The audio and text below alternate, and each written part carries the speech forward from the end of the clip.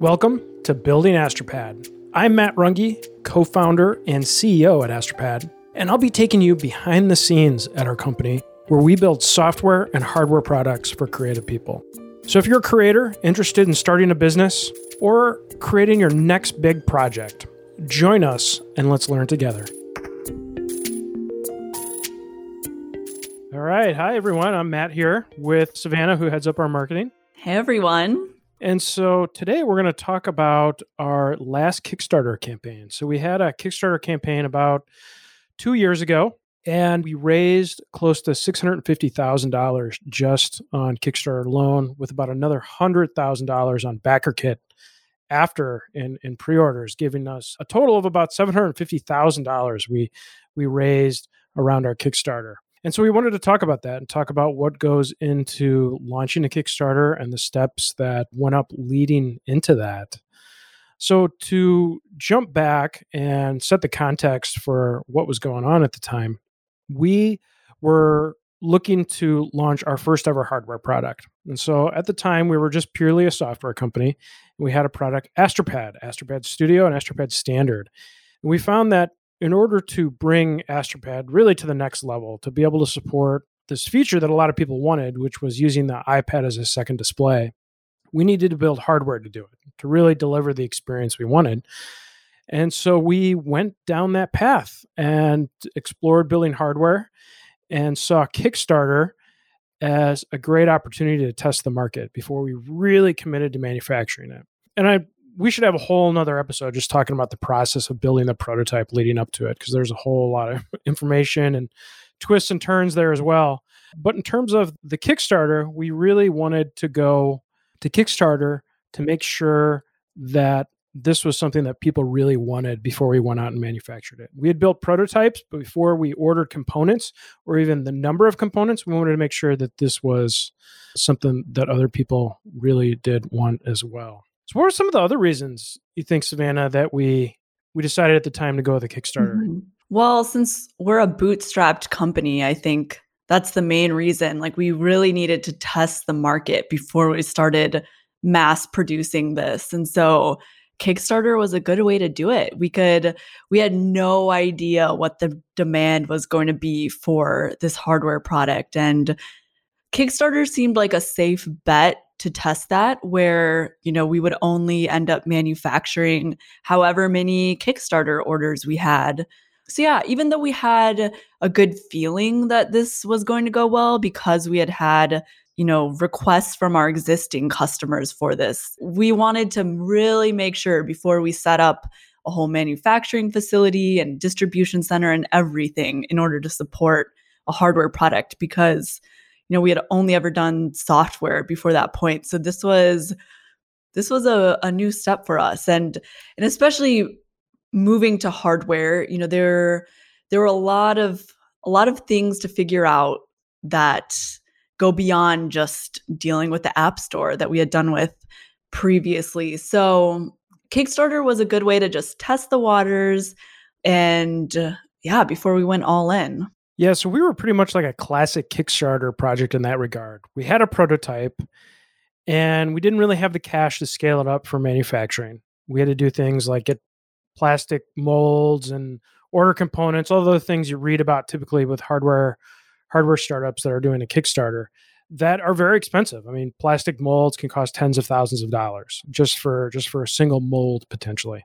And so before we spent all that money, we wanted to make sure there was demand. And this was a great way to get press for our company, to really tap into a new customer segment, the people that are on Kickstarter. Yeah, Kickstarter is a really powerful machine for press and getting the word out there and building a lot of momentum for your company, something that is harder to do if you just launch a product on your own website. I mean, technically you could do that. You could launch a product on your website and pre-sell it, but it doesn't have that same reputation and community that Kickstarter does. Kickstarter has a huge community of early adopters that are willing to take a bet on your company and support a potentially really cool new piece of technology. And so that's why we chose to go to Kickstarter. And we kind of debated a bit before we launched about going through Kickstarter or Indiegogo as a crowdfunding platform.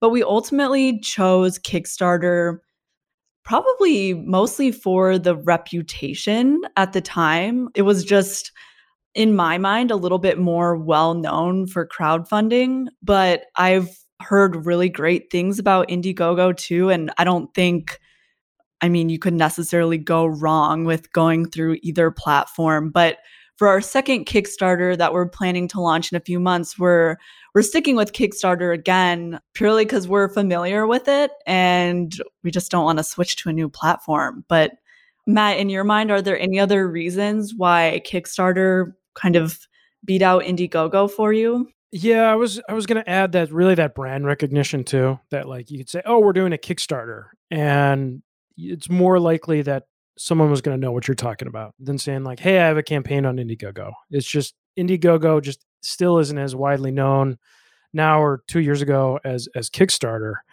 And Kickstarter community is also bigger. There's more registered users on Kickstarter.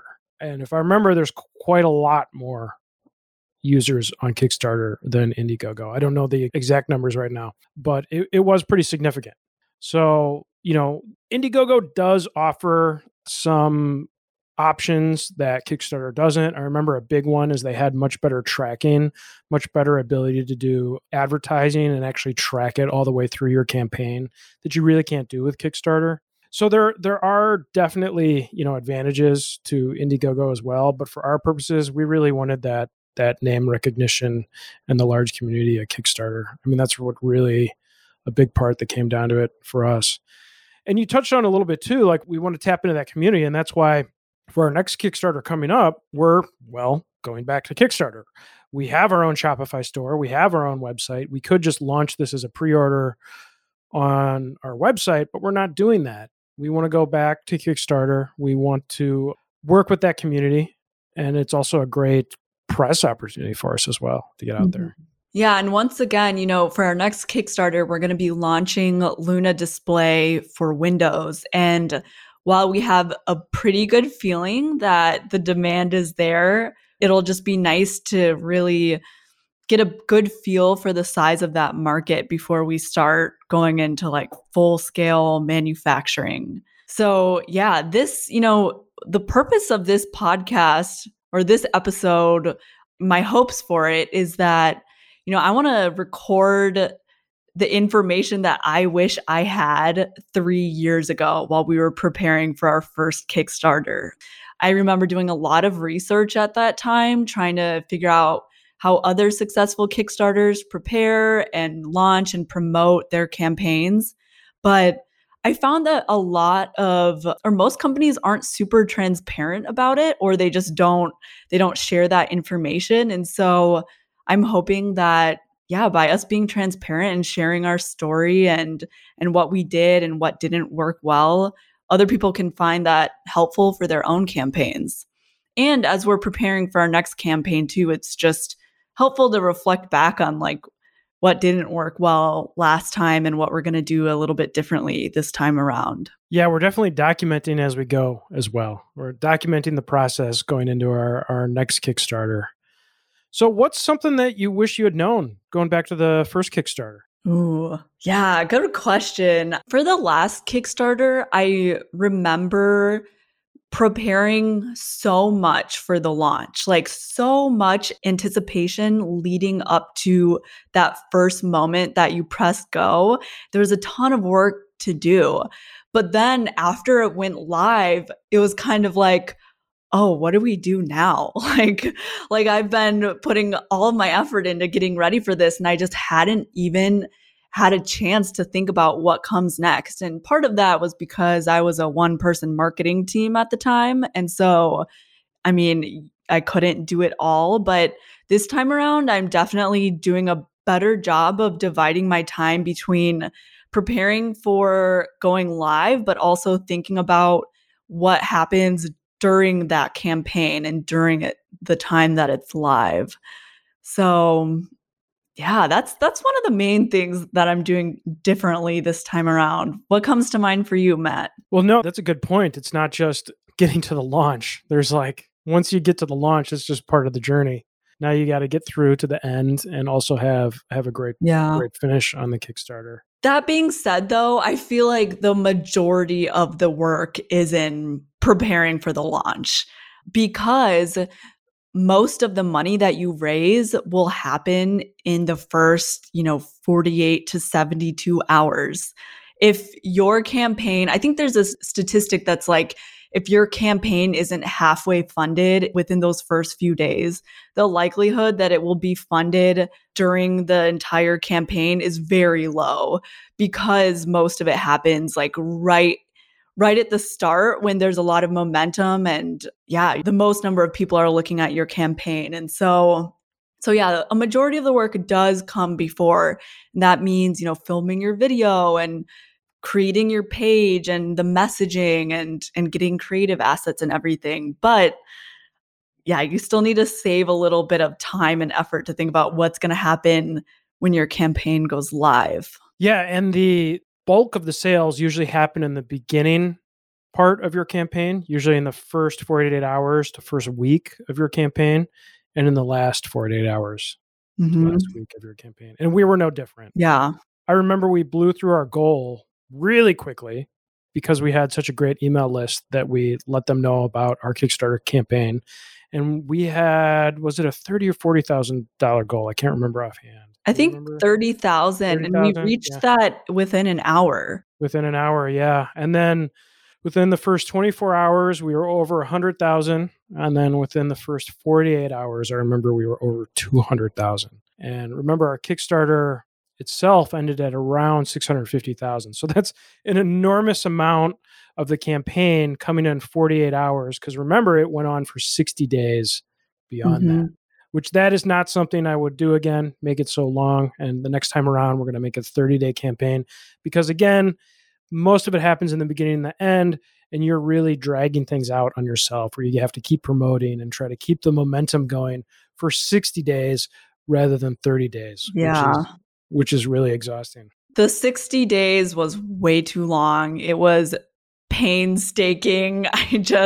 By the end of it, I was so ready for it to be over. And yeah, this time around, we're going to do 30 days. And yeah, I don't think there's any difference between a 30-day or a 60-day campaign. 30 days is just going to be a little more of a sprint, but it's not like you're going to be raising any more money in that middle period because the middle period is such a plateau. I think we chose 60 days originally because was it because you were going to have your baby in the middle of the campaign? I was going to mention that next. Yeah.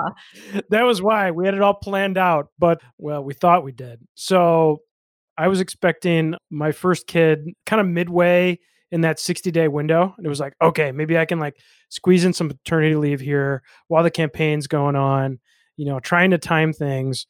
But that turned out to be kind of a fool's errand as the day we were launching the Kickstarter, my wife started to go into labor.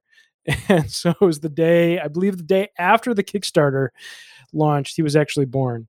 So that was some pretty wild Matt times. Was out of commission for the rest of the Kickstarter. Yeah, which the team did an awesome job because then my son too, he was born early. So we were in the intensive care unit with them. So I was at the hospital and I was like checked out. I was like, all right, campaign's off to a good start. Talk to you guys later. Yeah. And the team did an awesome job, running it from there. But it ended up being okay because we had Matt for, everything that came in the preparation for the Kickstarter. And so you were around for the most important part. Sorry, my doorbell just rang. Yeah, that's fine. Yeah, so try not to have a baby during Kickstarter. Maybe that's the... But yeah, no, it all worked out though. It all worked out. And then I was able to come back for the end there.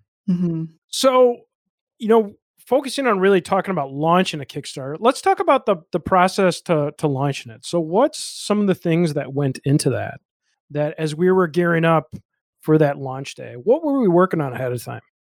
Yeah. So of course there's, filming your video and preparing your page, which is a majority of the work, but that could be a whole other episode in itself, like what goes into a video. And I really want to focus on gaining momentum and press support and support from your email list. That's what I want to focus on today, because there's a lot of things that we did to get the word out with press and our existing community. So I want to start with a month before, I think it was about a month before we launched. We started sending beta units out to some of our closest press contacts. And we chose these contacts based on who we thought would give a thorough review of our product for when we launched. So we didn't want to choose the contacts that were just going to maybe cover the launch, but not actually try the product. So we went to the people who would really get their hands on the technology. It wasn't a ton of people. It was maybe 10 or so units that we sent out. That was an interesting time, because we had just a handful of maybe 50 or so units that we had manufactured already. And so we had to be a little bit choosy about who we wanted to give them out to. But something that we decided to do was purposefully leave off the plastic enclosure that Luna sits in. So it has this like red casing. And we specifically left that casing off on these beta units so that the product wouldn't feel finished. Because if we sent out this really polished looking product to the press, and then if there were any, technical bugs or anything with it, then it would feel like it was complete and that there wasn't room to grow. But by leaving that casing off, you could actually see all of the hardware pieces they were exposed. And so it gave this sense of like, yeah, this is a work in progress. And we were hoping that we would wow them with the technology, because the technology was really good at that point. But we just wanted to leave some room for improvement in case there were any bugs. So that was one thing that we decided to do with those beta units. Yeah, that worked really, really well to have that impression. You've seen that raw circuit board and being like, oh yeah, they're not done yet, are they? So buying us more time. And we also sent along a 3D render. I think there was a mocked up photo we had too. Yeah. Like, this is what it's eventually going to look like. So like, here's what you have today. It's functional. It doesn't look pretty, but it's functional. And here's what it's eventually going to look like. Yep. Here's what to expect in the future. Yeah. And I remember like we sent one unit to our contact at TechCrunch, and then the day our Kickstarter launched, he published his review of the Luna display beta, and he had loved using it. And so it worked really well for, he even took like product shots of the hardware unit, like plugged into his Mac, and he was using his iPad as a second display, and he really liked it. And so I think we're going to do that again this time around. We'll recreate that. Yeah. And something that was really important there as well is we didn't have credibility coming into this as a maker of hardware products. Yes, we had made software products. We had shipped software. We'd showed that, we were a company that existed and supported our customers, which definitely says something, but we still didn't have experience in hardware. So we really wanted to reassure people that we were going to be able to pull this off. And so that was a big part of sending those units out. There was another advantage that sending prototype units out early to press contacts really helped with. And that is we were very quickly able to get some press quotes. And so we put those quotes and we put them at the top of our page. So when somebody on Kickstarter went to our page, one of the first things they would see is, here's a quote from TechCrunch, from 9to5Mac, from Macworld. I don't remember what else we had in there. That, hey, these guys are for real. Yeah, so it's like this thing works. It's like you watch our Kickstarter video and then you scroll down, and right at the top of the page is a bunch of validation from the top Mac sites saying that this is a great product. So at that point, it's like, maybe you're sold. Maybe you don't even have to keep scrolling down the page. You're just ready to back our project. And so, yeah, we'll definitely recreate that this second time around.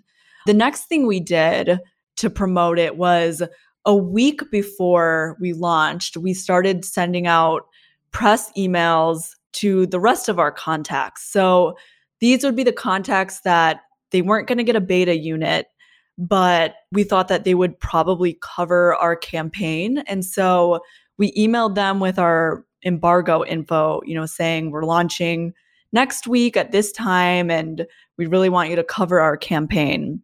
And then I think I reminded them all of those press contacts. I sent an email out to them again the day before our campaign, and then probably the day of the campaign too, if they hadn't covered our campaign already.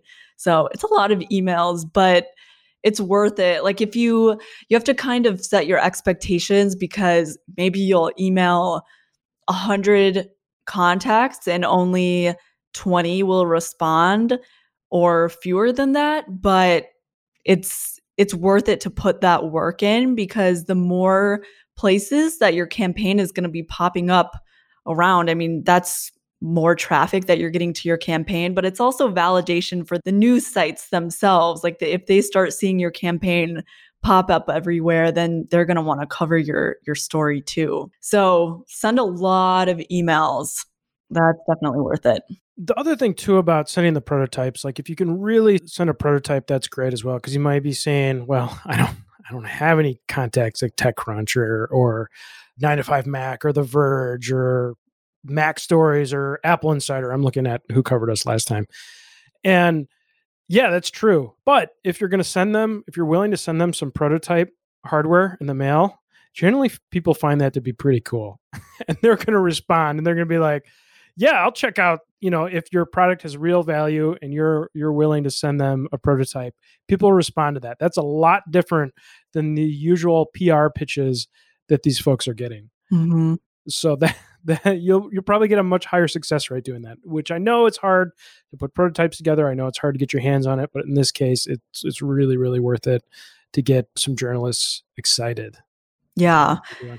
And as far as finding press contacts, we don't have any secret magic for finding press contacts. Like you got to put in the work. So my recommendation is go find the websites that you want to cover your Kickstarter campaign and look at all of the articles that they're posting and find the journalists there who you think would be the best fit to cover whatever your product is.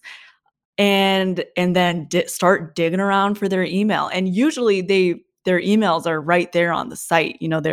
They're published right next to their byline. But if you can't find it there, look on Twitter. You can try DMing these people on Twitter, but you don't want to just email like random journalists who might not be interested in your product. You want to find the contact that is most likely to cover the type of product that you're launching. So if I'm going to go to TechCrunch with a hardware release for Mac, I want to find the person who covers hardware there or the person who covers Mac products. This time around for our next Kickstarter, we're kind of starting over in some ways because we're launching our product on Windows and all of our press contacts have always been for Mac. So we've been working on building our press list and starting to build relationships with those contacts. But you just have to put in the work and dig around and try to get emails for these people. And, don't send emails and assume that your email is going to stick out in their inbox. Like you really need to craft. They get tons. Yeah, these people get pitched all day, every day. And one of the hardest parts about launching a campaign like this is coming up with subject lines. Honestly, that's like one of the hardest things is like, what subject line can you write in an email that's going to stick out in their inbox and make them open that email? Put some time into that because that is everything. That can make or break whether or not you land on that site. Yeah, definitely. Yeah, and having something unique is really, and then it's where I go back to the prototype. If you can have something you want to send them something physical in the subject line. Hey, where can I send this prototype? That's definitely going to stick out compared to what they usually get. Mm-hmm. So going back to the timeline. All right, so a month out, we were sending the prototype units to a select group of journalists we got in touch with. A week out, you were sending to most of the rest of our press contacts that this campaign is coming, to let them know about it. So now, 2 days before the launch, we're T minus 2 days. What was happening then? Yeah. Then we decided that we need to get our existing customers excited about what we have coming. And we were at this point still very secretive. We hadn't said anything about launching a hardware product for second display capabilities. So our customers didn't know that this was coming, but we wanted to give them a little teaser. And so I think we sent an email campaign out to them that had like a picture of a cat with a space helmet on, which is the logo for Luna Display. But prior to that, our, AstroPad logo was the dog with the space helmet. And so people saw the cat and they were like, oh my gosh, what is this cat doing? Like, what's coming? And then I think I posted something on social of like a circuit board. So it was very obviously hardware. And I think people got pretty excited about that. Like, wow, this is a software company that makes apps and now they're showing like hardware. What's going on? So I think people were pretty curious, but this time around, Luna already exists. And so our teaser campaign will look a little bit different. I think we'll be probably more transparent with our list saying like, hey, we're launching Luna Display for Windows in 2 days. If you want to be one of the first to get in on this, like get ready because we're launching at this time. Yeah, I forgot about the circuit board image that was sent out that was like shared in social and stuff. We were having people guess what it was. I totally forgot about that, but that was pretty fun too, and to generate some excitement. Okay, so we're generating some excitement, and now let's fast forward a little bit to the day of the launch. Mm-hmm. And so we had a embargo set within journalists that, hey, they couldn't release their stories until X time on the day of our launch.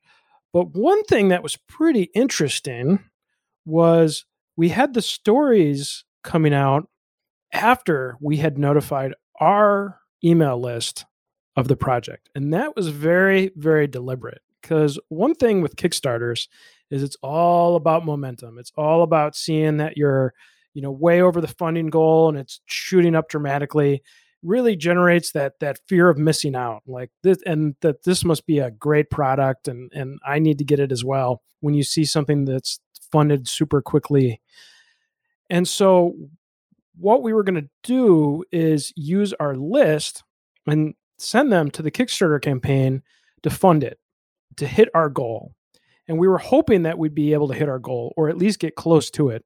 And the idea is that on our mailing list, these were customers that knew us. They knew and trusted us. And so they were going to be more likely to convert and to back our Kickstarter than someone random from a site they came across like TechCrunch.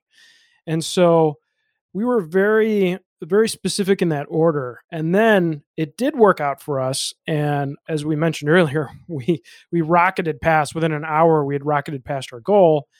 And then soon after that, I don't remember how far after it was, but then the story started to pop up from the journalists we were in touch with. And so then it was great. If they followed those links, they get to our Kickstarter and see it was already funded.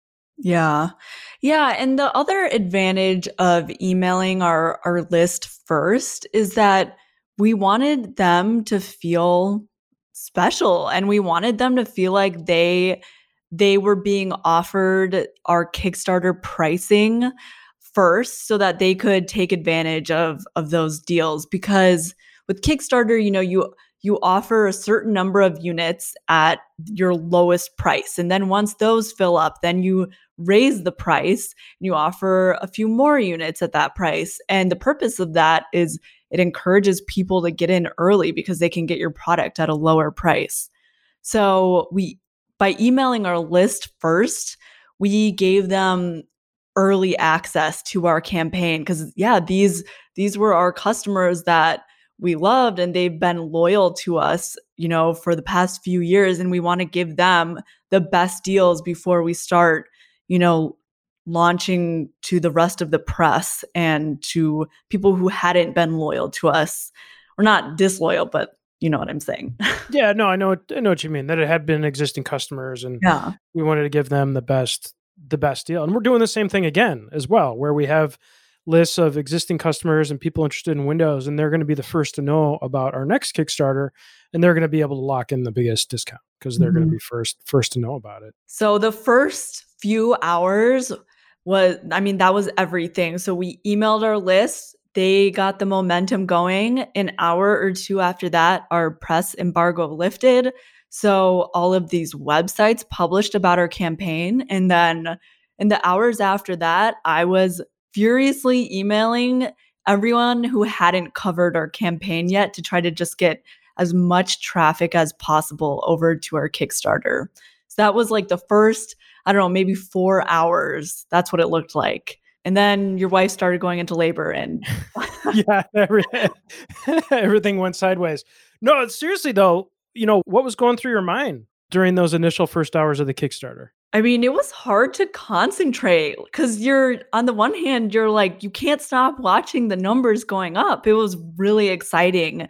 We we kind of had, I remember like placing bets on like, oh, how much money we were going to end up raising. And I remember thinking like, wow, if we could raise $100,000, that would be so cool. And then within, I don't know, maybe One 2 hour. hours, we had raised $100,000. Yeah. And it was just like hard to wrap my mind around that. It was all very overwhelming. Hard to get a grasp on it, and I'm glad that we have a little bit bigger of a marketing team this time around to share the workload because yeah, sending all of those emails while you're distracted, it's hard. So we'll kind of disperse it. But then, once the Kickstarter launch, it's like all of these things start happening that you didn't anticipate. Like you start getting questions in your Kickstarter inbox, and people are emailing in asking about like, oh, can I buy it and use it for this? And you are suddenly just totally rethinking, your product and how people are going to use it. And for the first time, you're really hearing from customers about what they want and what their expectations are for this product. So in those first few days, you learn a ton about, yeah, how people think of it and what you could do to better position your product and your messaging and everything. So it's overwhelming. Yeah, for sure. I remember being very nervous and kept refreshing to see where we were at. Because of course my biggest fear was that we weren't going to hit our funding goal of 30,000 because we had no idea going into this. Like we felt it was a really good product, but we just didn't know were other people willing to pay for it. We thought it was great, but did everybody else? So that was, refreshing it like, oh my God, are we going to hit our goal? Are we going to hit our goal? And, Mhm. thankfully that we surpassed that quickly. And then it was like, how high are we going to go at this point? Yeah. So a few other things that we did once the Kickstarter was live. Well, in the day after, I think it was like the day after, once we had a really successful campaign going, I went to our press contacts. They're kind of like my stretch goal contacts, where these are the people that normally would not be interested in covering our products. But if they see a product on Kickstarter really picking up, they might be interested in covering our story. So that's like Fast Company, just like bigger publications like that. And so I emailed those people a day after we launched to inform them about our successful campaign. And I'll do that again this time around because you don't want to email those people too early, because if your campaign isn't funded when you email them, why would they write about a campaign that isn't doing well? They only want to write about the ones that are crazy successful. Yeah, they want to So, write about the outliers. And yeah. so you need to show that you're an outlier Yeah. with your funding goal. Yeah. So wait until the right time to email those people. The other thing is Kickstarter notices as well when projects shoot up with crazy momentum, and then you're more likely to be featured by Kickstarter. I believe for us, we were slotted to be featured earlier on when we uploaded our video. and they saw it and somebody reached out as they were approving our video. And then we were able to get featured by Kickstarter, I believe in the design and tech category, which helps a ton. I mean, you want to be featured by Kickstarter if you can be. And a huge way to do that is to show that you have great momentum. Yeah. And then another thing is once our Kickstarter was live, we put up a banner on our company website directing people to our Kickstarter. And it was a bright green banner. It was like lime green on our website, so you couldn't miss it. And it had a little picture of Matt, and it was like a video. Yep. You clicked on it, and it was a video of Matt introducing our Kickstarter. And that helped because it put a face to our company. And I mean, it's very personable when you're seeing Matt talking and asking you to back our Kickstarter. It adds a human element to it because at the end of the day, like, you don't want people to think you're some big corporation asking you to back their Kickstarter.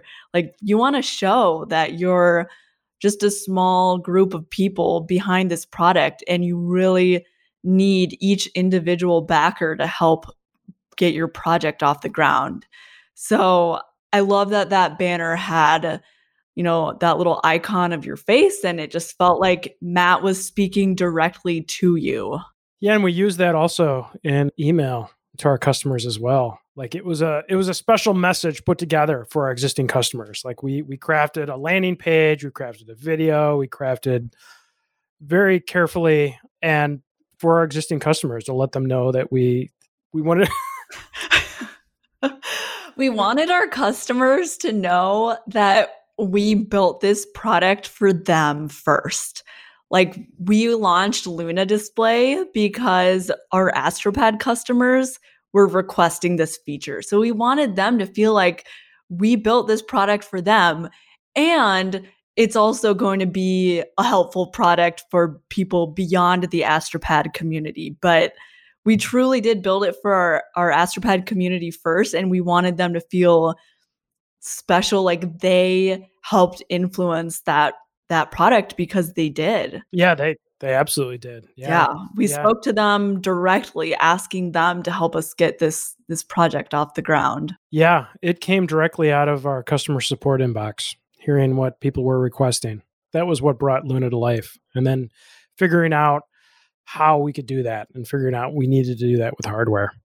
So we really had two different campaigns in a way. We had the campaign speaking to our existing customers, but we also saw this as a tool that could be useful for others as well, for people that weren't using AstroPad Studio, that weren't using it for art and design, that they could be a more general purpose tool. And so then that was more what the general Kickstarter campaign spoke to. Yeah, so I think we should talk about a little more about what we're doing differently this time around from our last Kickstarter, because we already touched on that we're doing a 30-day campaign instead of a 60-day campaign. But there are a few other things that come to mind that we're changing up this time around. And the first one is that we are bringing in-house the tasks that we're good at and outsourcing the ones that we aren't as good at. So for us, we are choosing to do all of the creative work for the Kickstarter ourselves on the marketing team.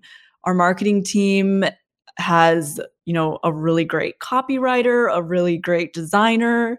And so instead of hiring a creative agency to help us make our Kickstarter page, we're doing all of that ourselves. And same with writing our video script. I ended up writing our video script for our last Kickstarter campaign, and it worked well. I don't think we needed to hire an agency to do that for us. And so we're bringing all of those things in-house. Same with building like a shot list. And we'll still hire a videographer to help us shoot our Kickstarter video, but we have some pretty strong creative talent on the marketing team. Something that we're choosing to outsource, though, is our paid ads.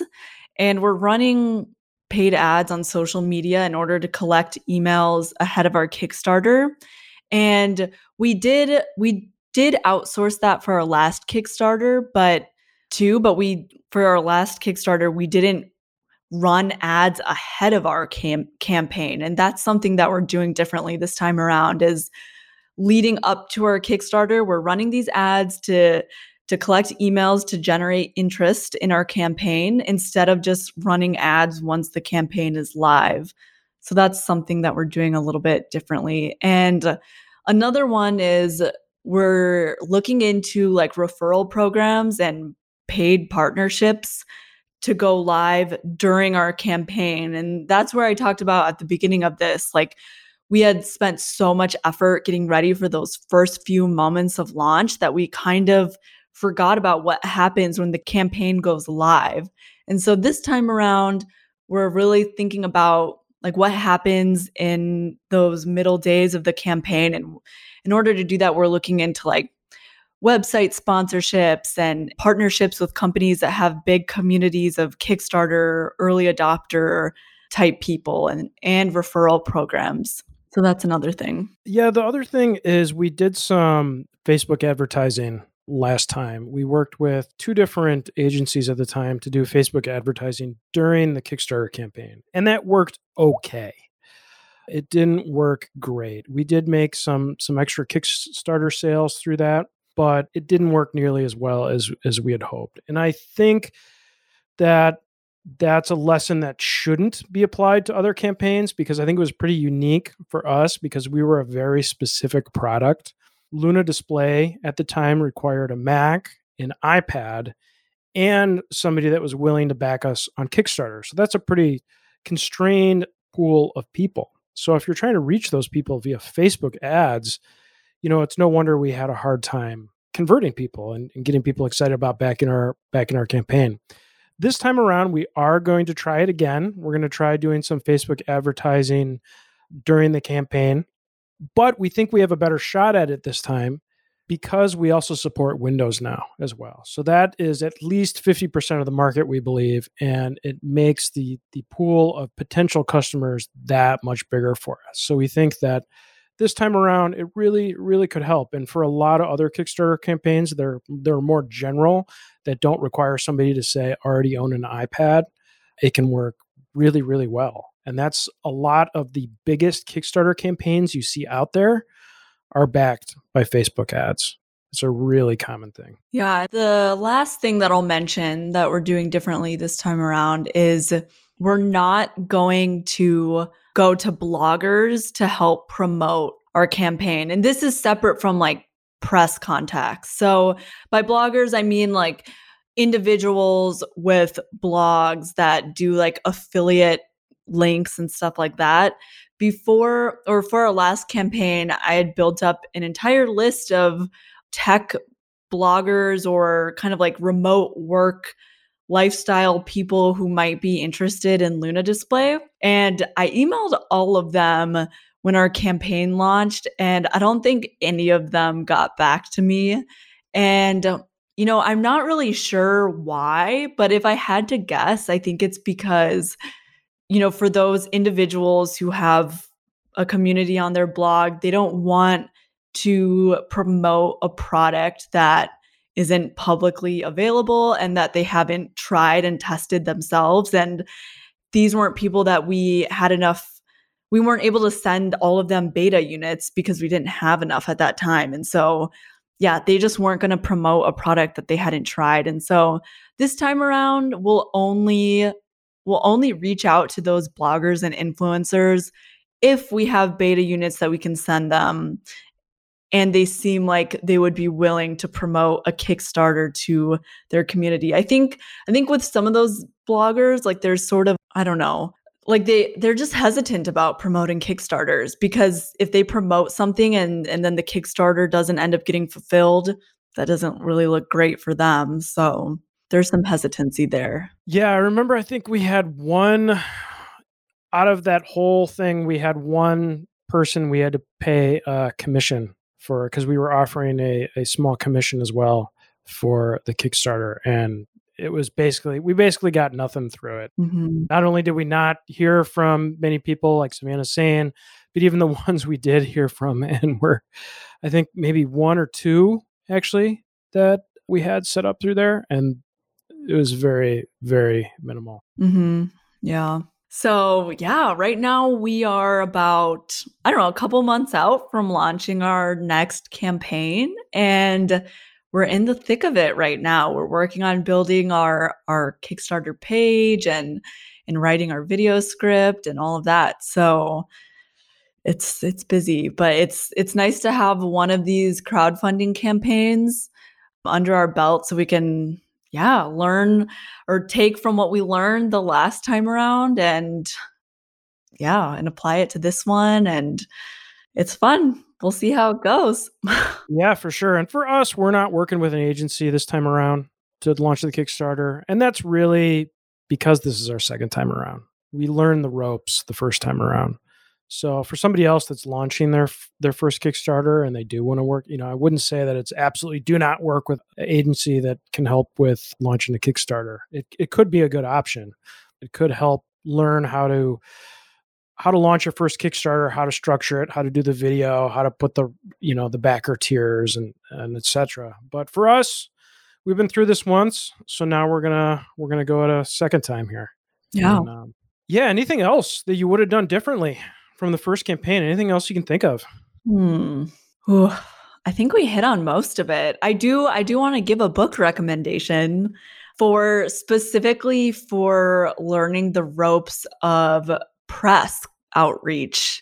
I think it's called The Burned Out Blogger's Guide to PR. Yeah, that's the book.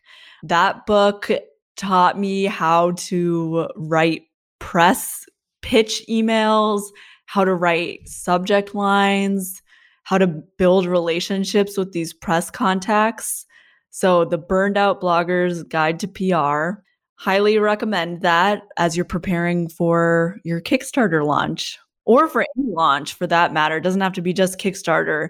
We use that sort of formula for every product launch or press event that we do. And we've never hired a PR campaign or we've never hired a PR agency to help us with press. We've always done it ourselves, and it seems to work pretty well. Yeah, best book we found on pitching the tech press. It's great. It's great. And there's one final part we didn't talk about that we'll leave for another episode, but you also want to end your Kickstarter with a bang. And we had a bit of a secret twist we unveiled at the end of our Kickstarter to build some excitement and get a whole new round of press. But we'll talk about that on a future episode. Yes. Ooh, that'll be fun. Yeah, well, thanks, Savannah. Yeah, thank you. This was fun.